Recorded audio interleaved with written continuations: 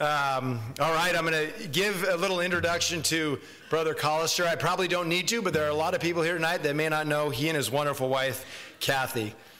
Brother and Sister Callister met as students at Brigham Young University in 1968. Is that right? Yeah, I didn't write that down. I just remembered that. They have 6 kids and 29 grandchildren.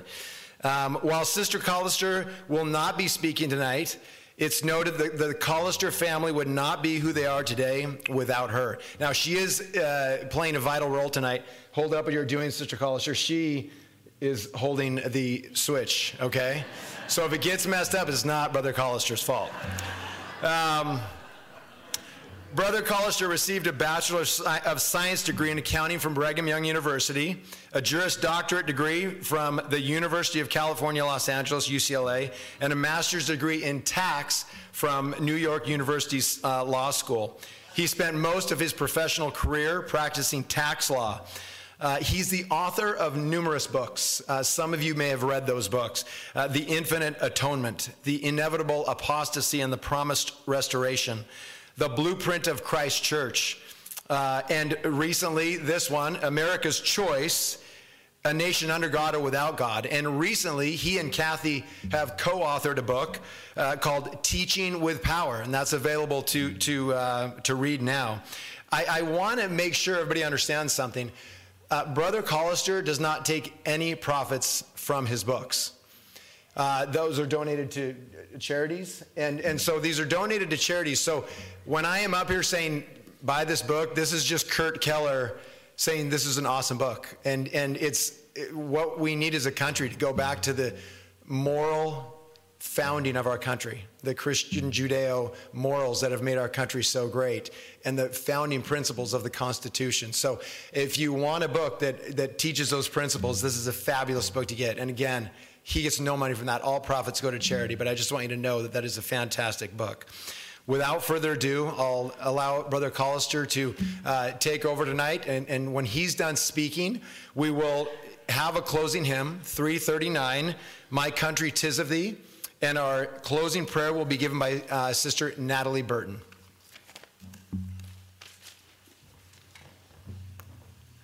Thank you, President Keller, and thank you for that wonderful choir, and Pastor Tim for your very thoughtful prayer, particularly reminding us that our country is in desperate need of Jesus Christ, which we all believe. And I'm very appreciative to be here with my wife and with fellow patriots and believers in Jesus Christ and a loving Heavenly Father, and with so many friends that we have, both from Arizona and from our hometown in Glendale. There's nothing like family and friends in this wonderful country in which we live. And from St. John's, my wife said, where she's from. If you heard of that, you should be a mapist or geography or something.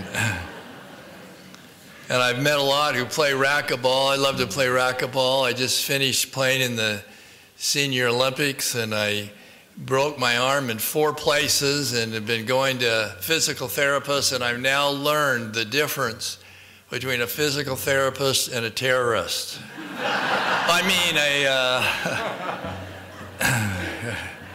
that's what a physical therapist is, I think. Well, the difference between a physical therapist and a terrorist is you can negotiate with the terrorists. That's the difference.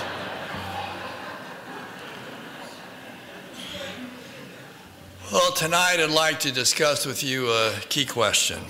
Did the Founding Fathers coincidentally appear on the scene at the same time, or alternatively, were they purposefully raised up by God to establish a nation whose origin and destiny would and should be directed by his hand?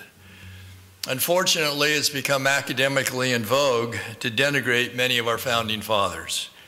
Undoubtedly, they had imperfections, as do all men. But nonetheless, they were chosen instruments in God's hands. God had the eternal perspective to see beyond their weaknesses and instead capitalize on their integrity and incredible strengths. He could see the masterpiece beyond the few flawed strokes. Some years later, in the General Conference of the Church, President Wilford Woodruff testified, He said, I'm going to bear my testimony to this assembly if I never do it again in my life, that those men who laid the foundation of this American government and signed the Declaration of Independence were the best spirits the God of heaven could find on the face of the earth. They were choice spirits, not wicked men. General Washington and all the men that labored for that purpose were inspired of the Lord. Can there be any question about the spiritual caliber of these men? Even historians understood there was something unique and special about these founding fathers. Barbara Tuchman, one such historian, noted, it would be invaluable if we could know what produced this burst of talent from a base of only 2.5 million inhabitants. But we do know what produced this burst of talent. It was not a series of random bursts or genetic aberrations. Rather, it was pursuant to God's master plan for America. The Bible tells us in Acts 17:26, God hath determined the times before appointed, meaning when we would come to the earth, and the bounds of their habitation, meaning where we would be born. In other words, God directed when and where the founding fathers would be born. F.W. Borum, a Baptist minister, gave some profound insights on how God places the right people at the right place at the right time to direct and influence the destiny of nations. He said, in 1809, men were following with bated breath the march of Napoleon and waiting with feverish impatience for the latest news of the war. And all the while, in their own homes, babies were being born. But who could think about babies? Everybody was thinking about battles. In 1 year lying midway between Trafalgar, he said, and Waterloo, there stole into the world a host of heroes. During that 1 year, 1809, Gladstone was born in Liverpool, Tennyson at the Somersby Rectory, Oliver Wendell Holmes made his first appearance in Massachusetts, Lincoln drew his first breath at Old Kentucky, music was enriched by the advent of Felix Mendelssohn in Hamburg, but nobody thought of babies. Everybody was thinking of battles. Yet which of the battles of 1809 mattered more than the babies of 1809? Then he concluded, we fancy that God can only manage his world by big battalions abroad, while all the while he is doing it by beautiful babies at home. When a wrong wants righting, or a work wants doing, or a truth wants preaching, or a continent wants opening, God sends a baby into the world to do it. And so it was with the founding fathers. God sent them forth at a specified time and place to fulfill their divinely appointed mission. And what was that mission? It was to form a government that would establish our God-given rights, including freedom of speech and religion, so we could become a nation under God, not a nation without God. The Declaration of Independence sets forth our God-given rights, but in and of itself, the Declaration was not sufficient. We needed a document that would not just define those rights, but also protect them, hence the Constitution. In the Kirtland dedicatory prayer, we read this tribute to the Constitution. May those principles which were so honorably and nobly defended, namely the Constitution of our land by our fathers, be established forever. Note the wording, the Constitution was not to be dismantled or reconstituted, but to be established forever. Joseph Smith loved the Constitution. He said, the Constitution of the United States is a glorious standard. It is founded on the wisdom of God. It is a heavenly banner. On another occasion, he said, I am the greatest advocate of the Constitution of the U.S. there is on the earth. President Ezra Taft Benson, former cabinet member to President Eisenhower, bore testimony of its divine nature. He said, I reverence the Constitution of the United States as a sacred document. To me, the words are akin to the revelations of God, for God has placed his stamp of approval on the Constitution of the land. President George Albert Smith was in a concurrence. The Constitution of the United States is just as much from our Heavenly Father as the Ten Commandments. No wonder President David O. McKay instructed members of the church, next to being one and worshiping God, there is nothing in this world upon which the church should be more united than upholding and defending the Constitution of the United States. Is there any doubt about how God's prophets felt and do feel about the Constitution? Lincoln was so enamored with the Constitution that he wrote, "Let the Constitution be preached from the pulpit, proclaimed in legislative halls and enforced in courts of justice, and in short, let it become the political religion of the nation." William Gladstone, a former British Prime Minister, observed, "The American Constitution is the most wonderful work ever struck off at a given time by the brain and purpose of man." Alexis de Tocqueville, one of the foremost authorities on America's Constitution and its underlying history, noted, "The Constitution of the United States is the most perfect federal constitution that ever existed." And James Madison, the father of the Constitution, recognized and acknowledged that it was not the work of man alone. He said, "It is impossible for the man of pious reflection not to perceive in it," meaning the Constitution, "a finger of that almighty hand which has been so frequently and signally extended to our relief in the critical stages of the Revolution." While the Founding Fathers studied ideas from earlier national charters and profound philosophical thinkers, the Constitution was not just a patchwork of ideas from such charters or thinkers.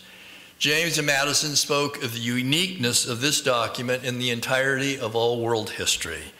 He said, "The Founding Fathers reared the fabrics of government which have no model on the face of the globe." Alexis de Tocqueville was in full accord. "No great democratic republic has hitherto existed in the world. The United States affords the first example of the kind." Who then were these Founding Fathers that produced such a remarkable document? Were they heroes, or, as some claim, villains? Ted Stewart, a federal judge and author, put this question in its proper light, which I love. He said, "Today it is common to criticize the founders of America. Judging them by today's standards of equality and justice, they do fail. Some owned slaves. None fought to give women equal rights. Most were wealthy white men. Yes, judging the founders by today's standard of equality and justice, they do fail. But there is just one problem with judging them by today's standards, and it is this. But for these imperfect founders and the sacrifices that they made and the instruments of government which they created, there would be no current, enlightened standards of equality and justice by which to judge them." Judge Stewart is so right. The reason the critics can freely criticize, protest, vote for change, run for office, and exercise freedom of religion or irreligion as they choose is for one reason and one reason only, because the Founding Fathers made it so. We are part of the greatest democracy the world has ever known. Now, some I know struggle with the word democracy rather than republic, but the word democracy is used frequently to describe our form of government and is defined in Webster's dictionary as a system of government by the whole people or all the eligible members of a state, typically through elected representatives. Consistent with this latter and broader definition, Alexis de Tocqueville wrote his historic 2-volume series on America under the title Democracy in America. Well, if unwilling to acknowledge the Founding Fathers' inspired and timely contribution to our democratic republic, one must wonder, do the critics believe that our liberties came about by chance or that they were spawned by evil men? If so, how do they reconcile such a position with the unerring logic of the Savior who said, "A good tree cannot bring forth evil fruit, neither can a corrupt tree bring forth good fruit"? It seems somewhat hypocritical to partake of and enjoy the good fruits of liberty on one hand, while on the other hand, criticizing the very tree that produced that fruit, namely the Founding Fathers. Some might argue that even without our Founding Fathers, our democratic republic would have eventually evolved, and therefore they did nothing special. But history would not be kind to such a proposition. At the time of our founders' noble experiment, there was nothing like it in the world. For centuries, even millennia of recorded history, there was no comparable republic that had the breadth of liberties, separation of powers, and enduring stability of what they created. Greece and Rome certainly had elements of democracy, but not nearly the extent of liberties proposed by the Constitution. The world was and has been filled with kings and queens and tyrants and dictators and Caesars and aristocracies. But what nation was truly governed by we, the people? None. Absolutely none. Eric Metaxas, the New York Times best-selling author, wrote of the Constitution, "It was a singular moment in the history of the world.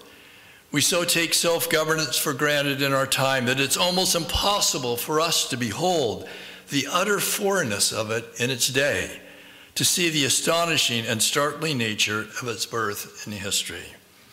It's an undeniable fact that the founders established our democratic republic. Therefore, the burden of proof rests upon the critics to prove that there would have been a similar democracy without them. In truth, their assertion is nothing more than a speculative possibility without any historical precedent to advance their case. Despite the overwhelming evidence that the Constitution is an inspired document, Joseph Smith prophesied that it would one day hang by a thread. We see that happening before our own eyes. I wondered for a time if that prophecy was adequately documented. But I now know that that language of his, or similar language, was substantiated by Brigham Young, John Taylor, Jedediah M. Grant, Eliza R. Snow, and others. President Ezra Taft Benson spoke of this specific prophecy and how the Constitution would be saved in the last days. He said, quote, "It will be saved by the citizens of this nation who love and cherish freedom. It will be saved by men and women who will subscribe to and abide the principles of the Constitution." Hopefully, this includes reference to you and to me. As inspired as the Constitution is, the Founding Fathers repeatedly declared that it could not exist as a viable document unless first and foremost there existed, and this is important, a moral people. But who determines what is moral? A professor? A politician? A judge? A social activist? The so-called enlightened few? So there would be no question about that answer. The Founding Fathers responded in remarkable unison and clarity. Morality, they said, was to be determined solely by learning and living the will of God. Jefferson wrote, "Whatever is to be our destiny, wisdom as well as duty dictates that we should acquiesce in the will of him whose it is to give and take away." He then added, "Jesus' moral laws are the most sublime and benevolent code of morals which has been ever offered to man." Washington concurred, "It is the duty of all nations to acknowledge the providence of Almighty God, to obey his will." And James Wilson, who signed both the Declaration of Independence and Constitution and later became one of the justices on the U.S. Supreme Court, wrote, "Having thus stated the question, what is the efficient cause of moral obligation? I give this answer: the will of God. This is the supreme law, his just and full right of imposing laws, and our duty in obeying them are the sources of our moral obligations." This is consistent with the Sermon on the Mount, where the Savior said, "Thy will," referring to the Father's will, "be done in earth as it is in heaven." And why is it so important to know and to live God's will? Lincoln gave the answer: "Those who fight against the purposes of the Almighty will not succeed. They always have been. They always will be beaten." As a result, the Founding Fathers understood the critical nexus between morality, meaning God's will on one hand, and religion on the other. John Adams observed and warned, "We have no government armed with power, capable of contending with human passions, unbridled by morality and religion. Our Constitution," he said, "was made only for a moral and religious people. It is wholly inadequate to the government of any other." George Washington was in full accord. Of all the dispositions and habits which lead to political prosperity, religion and morality are indispensable supports. Statements to this effect by the Founding Fathers are literally legion in number. In fact, so universal was this understanding that the U.S. Supreme Court unanimously declared in 1892 in the case of the Church of Holy Trinity versus United States, and I quote, "From the discovery of this continent to the present hour, there is a single voice making this affirmation. We find everywhere a clear recognition of the same truth. This is a Christian nation." This was further substantiated by the majority opinion written by Justice William O. Douglas in the U.S. Supreme Court of Zorak versus Clausen in 1952 concerning whether or not a public school might provide an early release option for its students to attend religious training. Quote, "We are a religious people," the Supreme Court said, "whose institutions presuppose a supreme being. When the state encourages religious instruction or cooperates with religious authorities by adjusting the schedule of public events to sectarian needs, it follows the best of our traditions, for it then respects the religious nature of our people and accommodates the public service to their spiritual needs." De Tocqueville recognized this historical fact. He said, "It must never be forgotten that religion gave birth to Anglo-American society. The Americans combined the notions of Christianity and of liberty so intimately in their minds that it is impossible to make them conceive the one without the other." He then went on to make this insightful observation, de Tocqueville. "In order that society should exist and should prosper, it is required that all the minds of the citizens should be rallied and held together by certain predominant ideas. And this cannot be the case unless each of them sometimes draws his opinions from the common source." And what was the common source of the Founding Fathers? It was God's will as expressed in the Christian religion.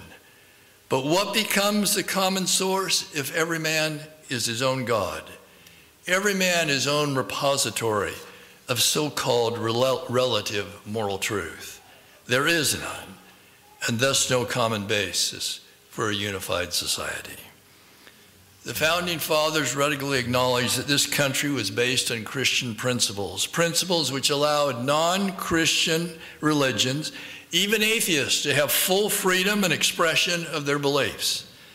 Suppose, on the other hand, for a moment, the reverse was the case, and America had been founded in a non-Christian or atheistic country. Would Christians have full freedom of religion and speech as they now enjoy? One need only look at one's right to freedom of religion and speech in such countries in the world to know the answer to that question. This brings us back to the fundamental question: why do the Founding Fathers reference the need for religion as well as morals? Because the Founding Fathers knew that religion, specifically Christianity, was the best catalyst for fostering a moral people. They knew that religion was the prime source for people to learn and live God's law, the perfect moral law.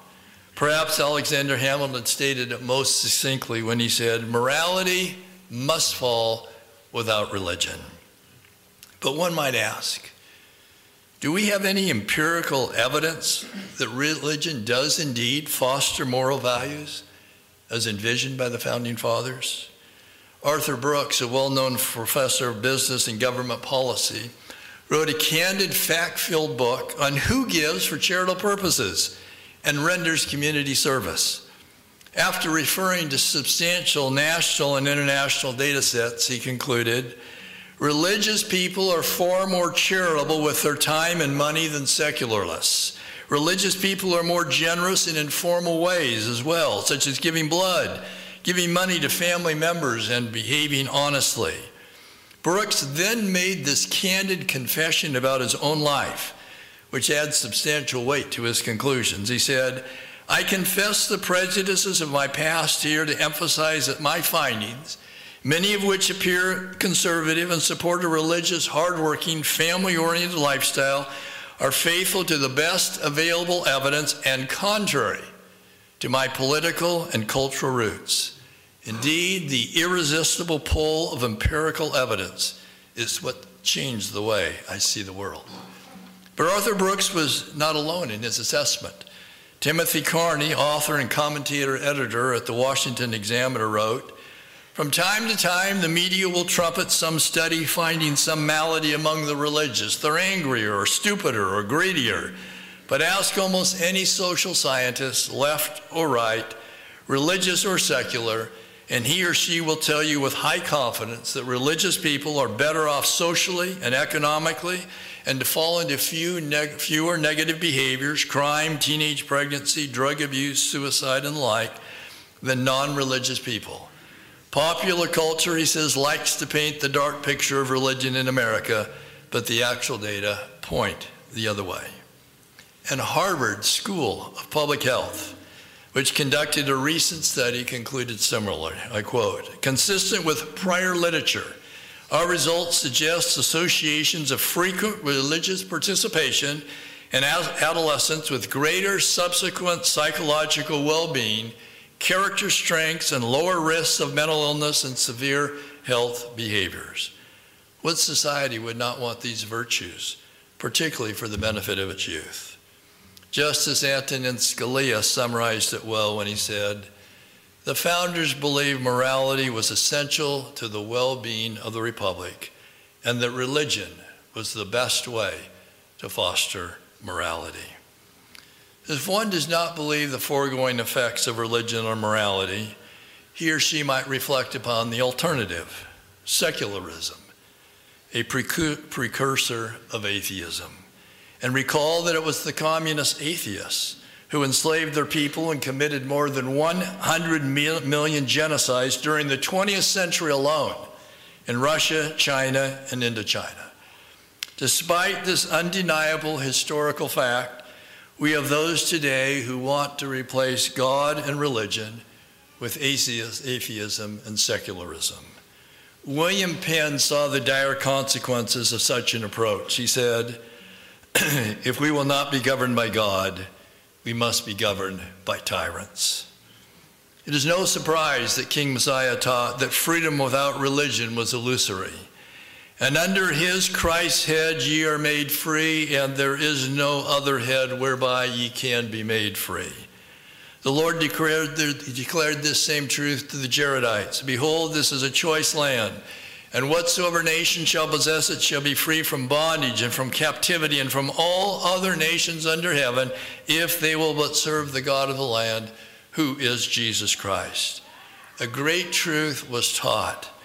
As the nation's faith in Jesus Christ increases, our liberty increases.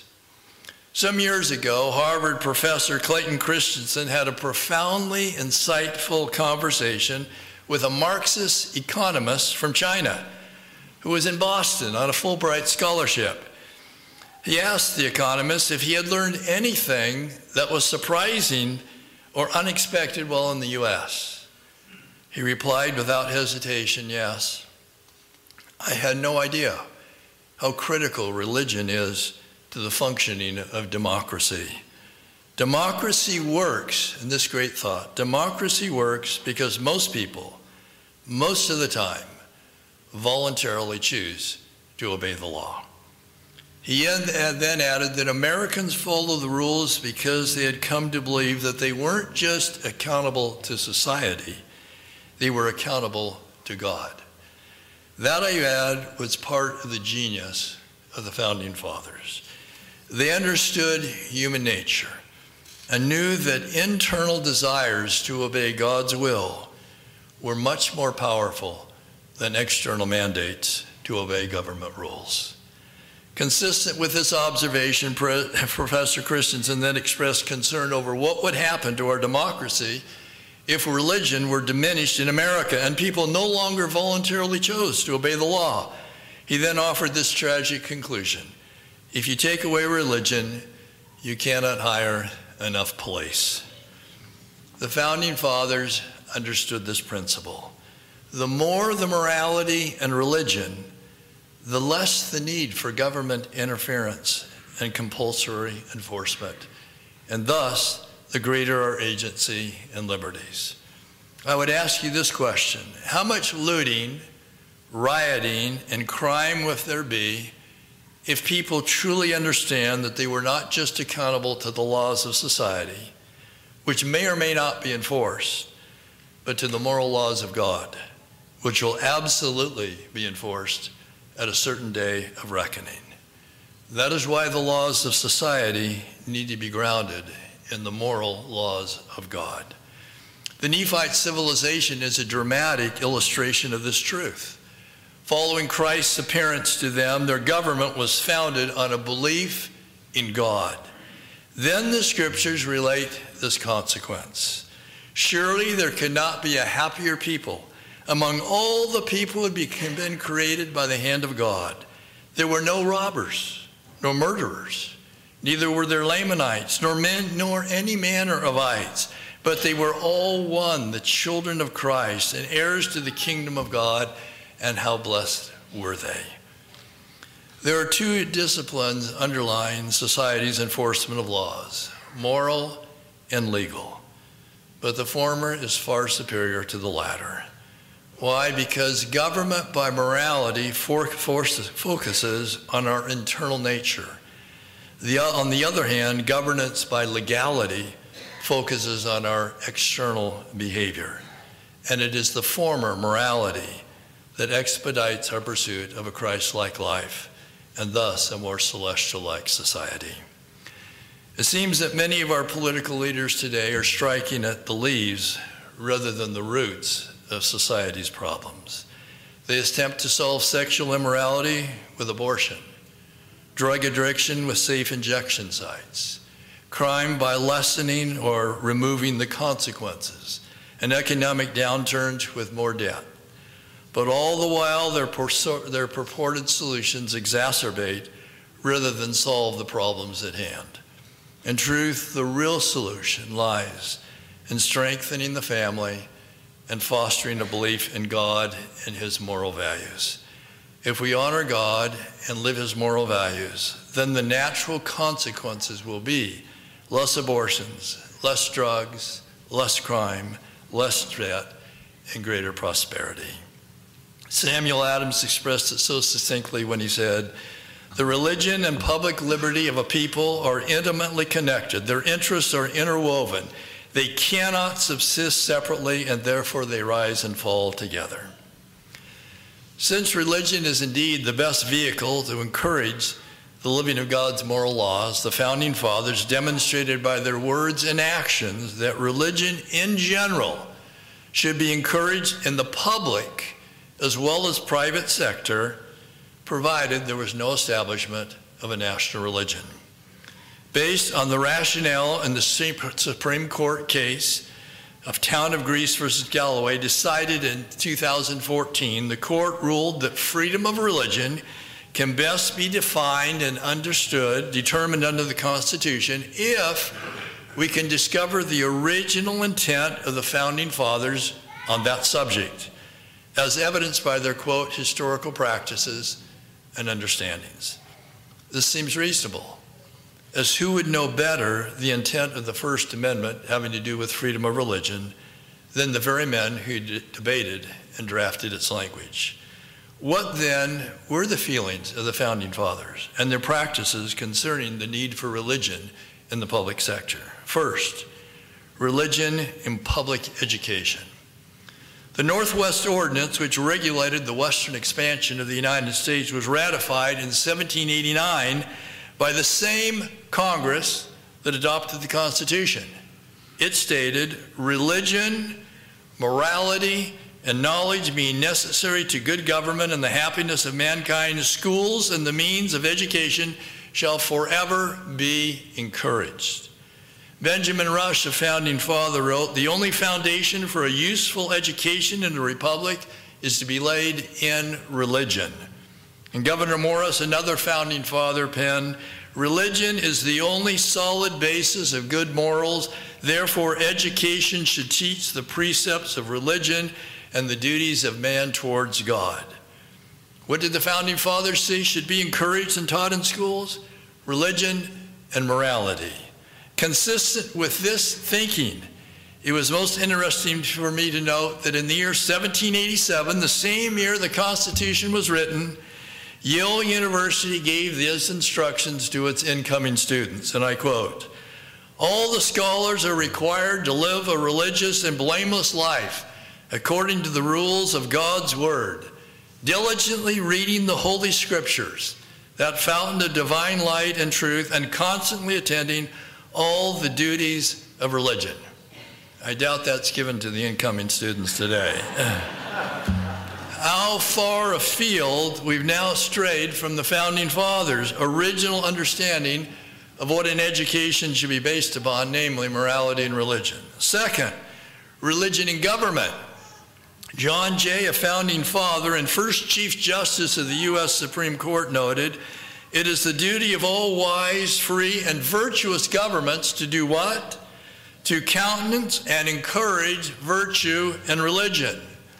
Joseph Story, a Harvard law professor and member of the U.S. Supreme Court for 33 years, wrote the famous commentaries on the Constitution of the U.S. In doing so, he came to this conclusion: "It yet remains a problem to be solved in human affairs whether any free government can be permanent where the public worship of God and the support of religion constitute no part of the policy or duty of the state in any assignable shape." And Alexis de Tocqueville added, "The first duty, which is at this time imposed upon those who direct our affairs," meaning our government officials, "is to educate the democracy, to warm its faith, if that be possible, to purify its morals." Third, religion and public monuments.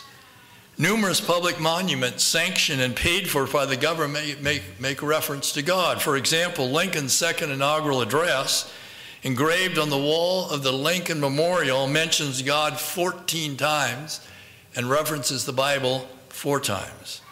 Does that sound like a government that wanted to remove references to God in the Bible from the public domain? Fourth, religious prayer in the public sector. Prayer has been the focus of numerous presidential breakfasts and the traditional beginning of each United States congressional session offered by a clergyman paid by whom? The federal government, all of which was initiated and sanctioned by whom? The founding fathers themselves. Fifth, religion and government pronouncements and activities. Our currency contains the words, "In God we trust." Our national anthem makes reference to God. Our Pledge of Allegiance acknowledges that we are one nation under God. The Supreme Court begins each session with these words, "God save the United States and this honorable court." All of these evidence God's encouragement of religion in the public scene.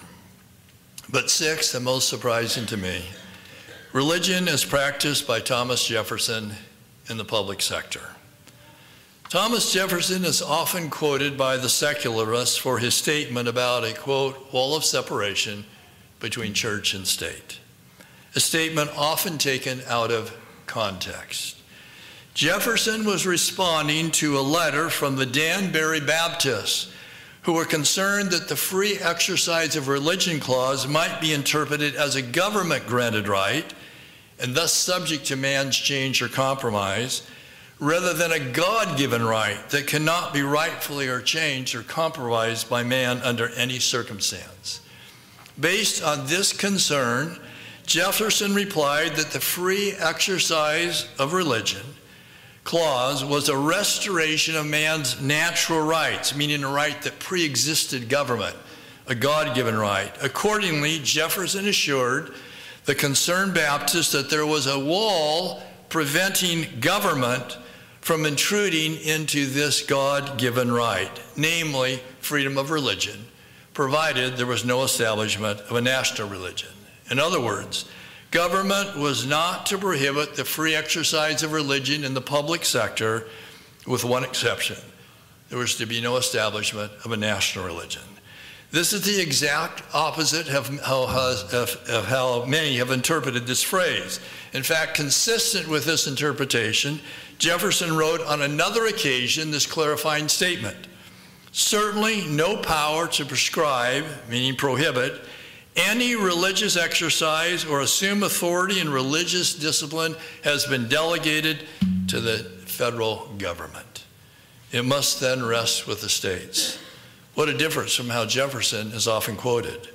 Furthermore, if actions speak louder than words, and Jefferson's actions should evidence his true opinion on the role of religion in the public sector. In his second inaugural address, he invited the audience to join with him in supplications to God for the nation's well-being.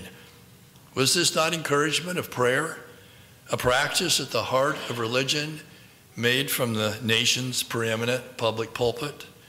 And why did he, along with Franklin, if they were opposed to the expression of religion in the public sector, propose a national seal with these words: God or Providence has favored our undertaking, knowing that such seal would become a public symbol? In addition, Jefferson, as well as James Madison, attended church services where? Of all places, in the Capitol building, one of the most visible of all government buildings. If this were not enough to evidence Jefferson's feelings about the interdependency between religion and government, Jefferson authorized federal funds for Christian missionaries to preach the gospel to Native Americans. These actions clearly condoned religious worship in public settings and the use of government money for religious purposes. Nonetheless, the courts have quoted Jefferson's one-off phrase out of context in order to prohibit religious instruction, prayers, and the reading of Bible in schools, to remove displays of the Ten Commandments from public buildings, and to outlaw public displays of a Christmas creche. No wonder that Supreme Court Justice William Rehnquist opined, the wall of separation between church and state is a metaphor based on bad history, a metaphor which has proved useless as a guide to judging. It should be frankly and explicitly abandoned. To those who respond, but it's been quoted in judicial decisions, Rehnquist noted, no amount of repetition of historical errors in judicial opinions can make those errors true. In addition, no such phrase appears anywhere in the Constitution or any of its drafts. Furthermore, such an interpretation is contrary to the vast preponderance, if not all, the writings of the Founding Fathers on this subject, a small portion of which has been discussed tonight. Our nation's history is saturated with references to God because his influence has been profound in the discovery, establishment, and preservation of this country. Accordingly, we pay tribute to God through the presence of religious symbols and practices in both private and public settings. It is nothing less than historical fiction to think that our government did not support and encourage religion for our nation's first 200 years. The initial intent of the Founding Fathers was clear: to promote and encourage religion in both the private and public sectors, and by so doing reinforce the moral principles upon which our nation was built, but at the same time never establish a national religion. Our Founding Fathers, I think, would be shocked to hear some advocate that religion should be expressed only in the confines of one's home or the seclusion of a private chapel, that it should be absent in the public domain. It would be anathema to them and all they stood for and preached. Religion to them was the prime source for reinforcing the moral values essential to the ongoing viability of the Constitution. They knew that without religion and morality, the Constitution could not and would not endure. I do love our Constitution and its inspired principles. I honor and respect our founding fathers, who literally put their lives and reputations on the line to establish and preserve the liberties we so abundantly enjoy. I revere the American flag and the ideals for which it stands. It is our modern day title of liberty. I cherish the times I can pledge allegiance or sing the Star-Spangled Banner. There is a sacred spirit that accompanies these symbols and activities. Why? Because they are divinely inspired. I acknowledge and express gratitude to God for his merciful hand in the origin, establishment, and destiny of America. His fingerprints are literally everywhere. It is now our choice and America's choice to continue the legacy of our founding fathers or to cast it aside, to be a nation under God or without God. May we courageously and vigorously sustain and defend the Constitution. Then we will be entitled to this wonderful promise of the psalmist. Blessed is the nation whose God is the Lord. In the name of Jesus Christ, who is indeed the God of this land. Amen. Amen.